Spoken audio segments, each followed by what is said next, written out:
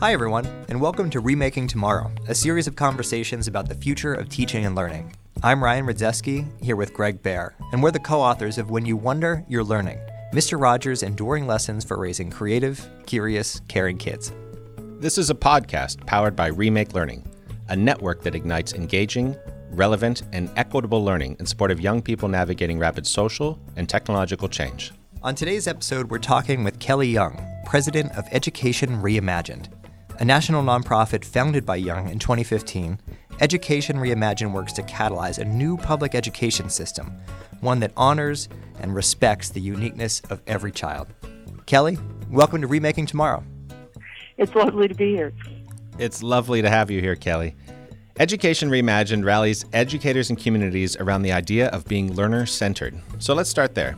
What does it mean to be learner-centered, and how does a learner-centered environment differ from what we might imagine when we picture, say, a typical American school or neighborhood? Learner-centered is about, as you said in the opening, recognizing the uniqueness of every child. So every child learns differently. Their neurodiversity, there is a diversity of circumstance, needs, interests, aspirations, curiosities, wonderings that children have and youth. And a learner-centered system is one that is designed actually to put that at the center and allow young people to have unique pathways of learning that capitalize on their gifts, on their assets, on their curiosities, and get them where they're going. And that is different from our conventional system and how it is designed, because it was designed for standardized delivery of teaching. And a learner-centered system, in contrast to that, is designed for maximizing learning as opposed to standardizing teaching. So some of the ways that our standardized system makes the delivery of education more efficient is that you learn the same thing in classes. You're age cohorted. You divide learning up into subjects. It's focused on knowledge transfer rather than skills transfer. Another big shift in learner-centered is the aim of the education system. Rather than being about how do you get all children to have the same content knowledge and then rank them and sort them based on common assessments, learner-centered is really about how does every young person discover who they are, what their gifts are, and how to contribute those meaningfully to the world. So this idea of learner-centeredness really envisions a future in which, students, their natural eagerness to discover and wonder and learn is fostered throughout their lives. And that sounds exciting and wonderful and like something we can all get behind. I'm curious if you could walk us through what that future might look like in action. Sure. And we have videos of hypothetical days, too, that people can check out. We did short animations on our website called The Big Idea. To give a snapshot, let's pick a 15-year-old who starts in an advisory. So they go to a home base, so they have a safe place to go to with other young people, with a guide who is the person who's responsible for helping them set their learning goals with their family, who is helping them decide what is the learning pathway, what are the set of experiences that they're going to have that are going to get them the skills they need to get where they're going, whether that be a college, a career, and or a pathway. They are spending some amount of time there getting connected, making their plans. This child might have an internship that they do 2 days a week, similar to the big picture learning model. They might have a series of classes that are a combination of in-person and virtual classes. They might be working on a service project with a local nonprofit, trying to solve a problem of homelessness in their community, and mix of some kind of sports, art, depending on what their interests are. And they might be doing that in something that looks like a school setting, or they might be doing it at the art center or at a real theater or in a church basement that has a theater, for example. But it's going to be a mix of being in a common place with young people that they have friends and relationship and the adults that really know them well, and being out in the community doing engaging, authentic learning experiences. Kelly, I remember when my daughters were born saying to friends and colleagues, I imagine that they'll graduate from a high school that you and I would know and an experience that was familiar. But if that's all they have, I feel like I'll have failed them in some way. And you've described a landscape and experience that suggests a different type of possibility, one that is really exciting. So let's talk about how we get from where we've been to where we want to go. And this is where Reimagined Education comes in, because you have multiple programs and pillars designed to get us closer to that world. So can you tell us about some of your efforts to lay that groundwork for a learner-centered future? So the first pillar is sharing a vision, just helping people see that there is an alternative to the way that we got education designed 100 years ago. Education wasn't always the way that we know it as school. When you say transforming education, most people immediately think transforming school, because that's the way we've always known it. But it wasn't always that way, and people got together and designed it and gave universal access to it. So our proposition is that we can do the same thing today. That system got us to universal coverage and universal access. It never got us to universal attainment and universal achievement of a fulfilling life. And so given the economy that we have today, the world that we have today, helping people just imagine what we call an ecosystem of learning could look like, one where you really view the community as a playground for learning rather than a single building. What does it look like to have well-connected out-of-school time summer programs that enable young people to easily connect with things that spur their interest, go deeper on them, get them new wondering, new curiosities? So that's one major pillar. The second one is that we find people all over the country who already share this mindset for learner-centered education. So for us, this is more than just a shift in how you do education. It's a mindset shift in how you see kids, how you see learning, and what you see the purpose of education is.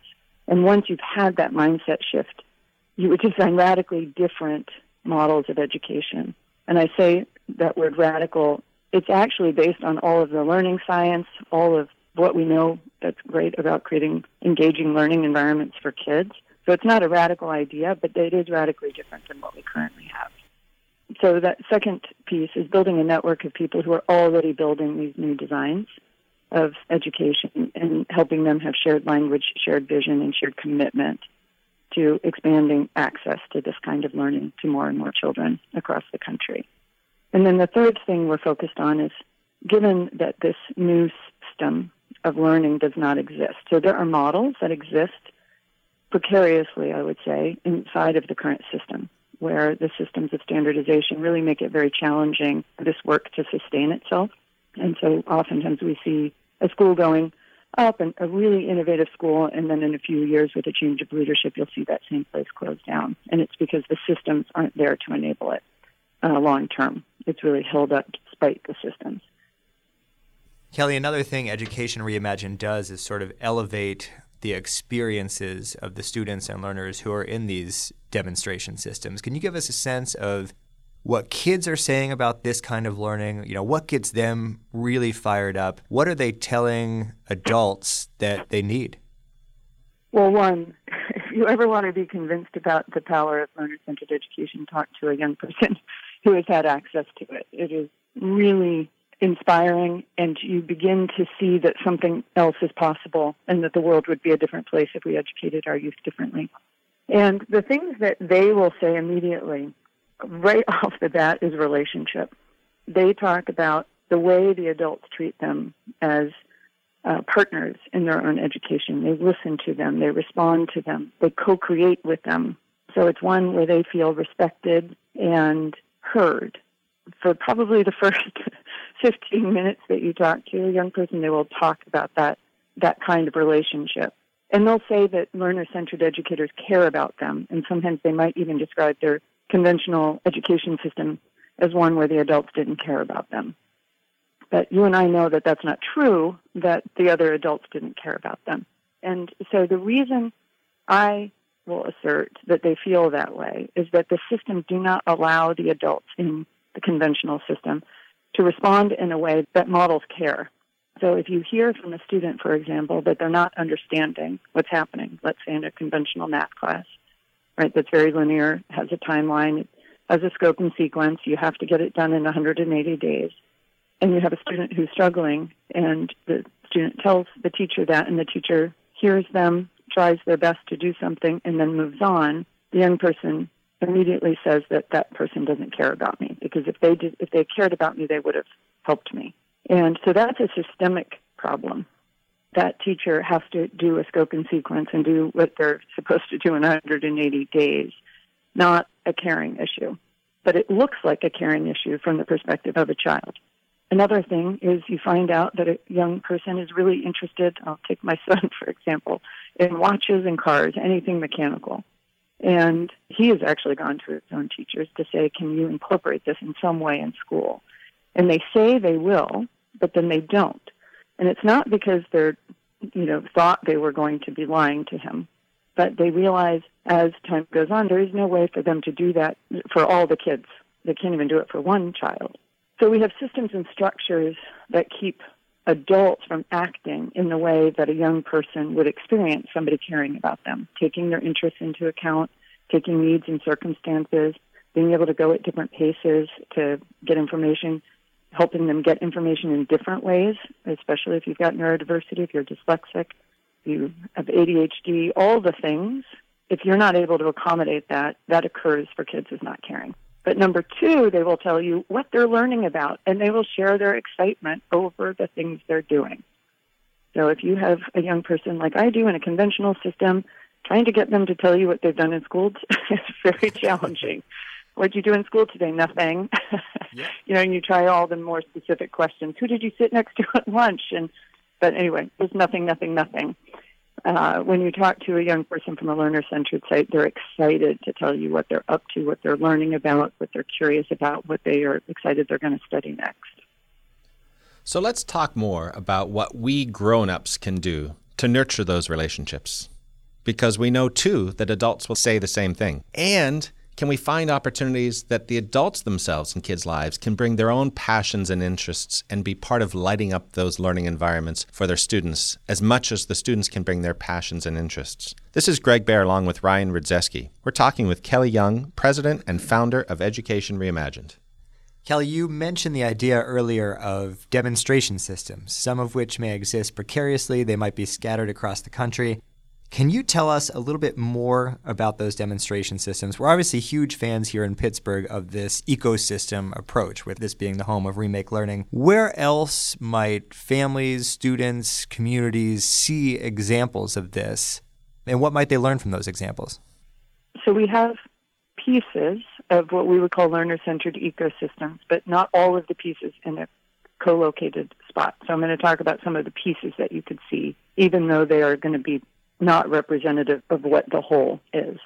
There are some systemic changes that have to happen in order to enable this. One of those is competency-based credentialing of learning over seat time. If how you are credentialing the acquisition of knowledge or skills is sitting in a seat for 180 days, right, that is not going to be conducive to being able to credential an internship, a project, a lab that you've done in chemistry. And so there are a lot of structural changes like that. And where you will see those is in learner-centered sites.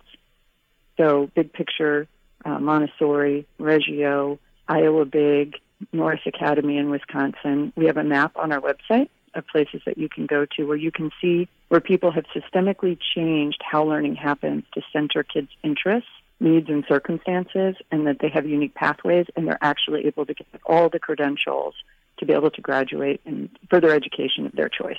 What might be missing from some of those is much of the community participating. So all of the sites I just mentioned fully enable young people to be out in their community having authentic learning experiences.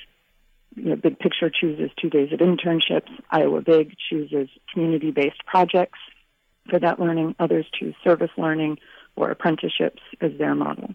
Now I'll look at the models that have started on the out-of-school time space, where they have even a much richer, I would say, diversity of learning experiences that you can have access to, but they're not necessarily credentialed. They're not tied back to the education system in a way that somebody is helping them really navigate that, connect those interests, and make sure it's on their transcript. But those are places like Remake Learning, where an amazing effort has gone into building the capacity of the out-of-school time space and the connectedness of it so that you are increasing access so that every child could find something that really either furthers their interest or ignites a new passion or interest for them. And so that's an example of what can emerge from the out-of-school time. We often say that where a lot of learner-centered people are is in that out-of-school time space. They really are designed to get to know a child, discover what their interests, and help them go further in that. Kelly, I'm really intrigued by this idea of linking learner-centered environments out of school with what's happening in school, this idea of changing the way we credential learning, changing the way that we offer students pathways into the world that count for academic credit. And I'm curious about the role of policy in making that happen, in making systems and structures change. What's been the response from policymakers when Education Reimagined lays out a vision like this? So policy is critical to this because policy is what keeps the current system in place. And it's also what you can free people and organizations and communities up from so that they can invent an alternative. And I said invent, and I said that specifically because we're not at a point in time where we can scale an alternative system. A lot of people are saying because of COVID, there's a lot of opportunity, and there is. There's an immense amount. Parents have seen something different. They want something different. A lot of institutions that were always on the periphery of a child's education became central because of COVID, needing safe places to be and engaging learning experiences. And yet, looking to scale at the moment, we would say is the wrong instinct with regards to systems transformation. We're still talking about how do you invent the constructs, the supports, the systems that would make a new system just as convenient for parents, just as reliable as our current system, but reliable to do different things, which is for kids to discover who they are, what their gifts are, and how they can contribute those meaningfully to the world. So from a policy perspective, what we need is communities, pockets of people in the country, having the freedom to invent these new systems.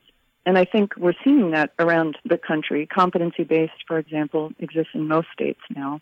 We're doing a policy scan at the moment of all 50 states so that we can begin to see a heat map of where are some of the best policy conditions to invent and hopefully incentivize other states to want to move in this direction to be able to create this space of innovation and invention in their state as well. Kelly, you've mentioned the big idea, which is expressed in, among other things, videos via Education Reimagined's website, and we really encourage listeners to check these out. Can you tell us a little bit more about the big idea, what you hope these big ideas accomplish, and Kelly, what's your big idea? So the big idea is to invent an alternative system of education, not just alternative models. What we've been trying over the past 100 years is to get new models of education inside of the current system without actually designing entirely a different system. That's one part of the big idea. The second, and probably more influential part of the big idea, is that seeing communities as the playground for learning, not a building. And that if you really were to build a system that was designed for the uniqueness of a child's curiosities and interests, you wouldn't limit what they had access to the people of a single building. You would actually build a system that was designed to have the capability of finding the experiences for a young person and getting them into the communities and mentorships and experiences that allow them to nurture those curiosities and interests and turn them into real skills and mastery over time. The exercise that we did, we said, if you had started just with the principle of what learner-centered education is, what would you have designed? And we realized that since it's not school that you would have designed, you would have designed home bases, which are safe places for kids to go and be with other kids and play and have caring adults. And then you would have separate from a home base where you set those goals and design those learning pathways, you'd have learning hubs. Those might be transformed schools that have become STEM labs or arts labs.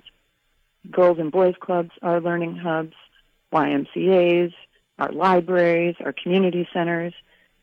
And what home base you go to does not determine what learning hub you go to. You could have access to all of those learning hubs, which is very distinct from our current notion of education that where I get assigned limits what I have access to. If I get assigned to school A, I only have access to the adults in building A. And if physics is not taught there, I can't get physics, which is a very strange model when you start thinking of an ecosystem model. And also in an ecosystem, you had field sites.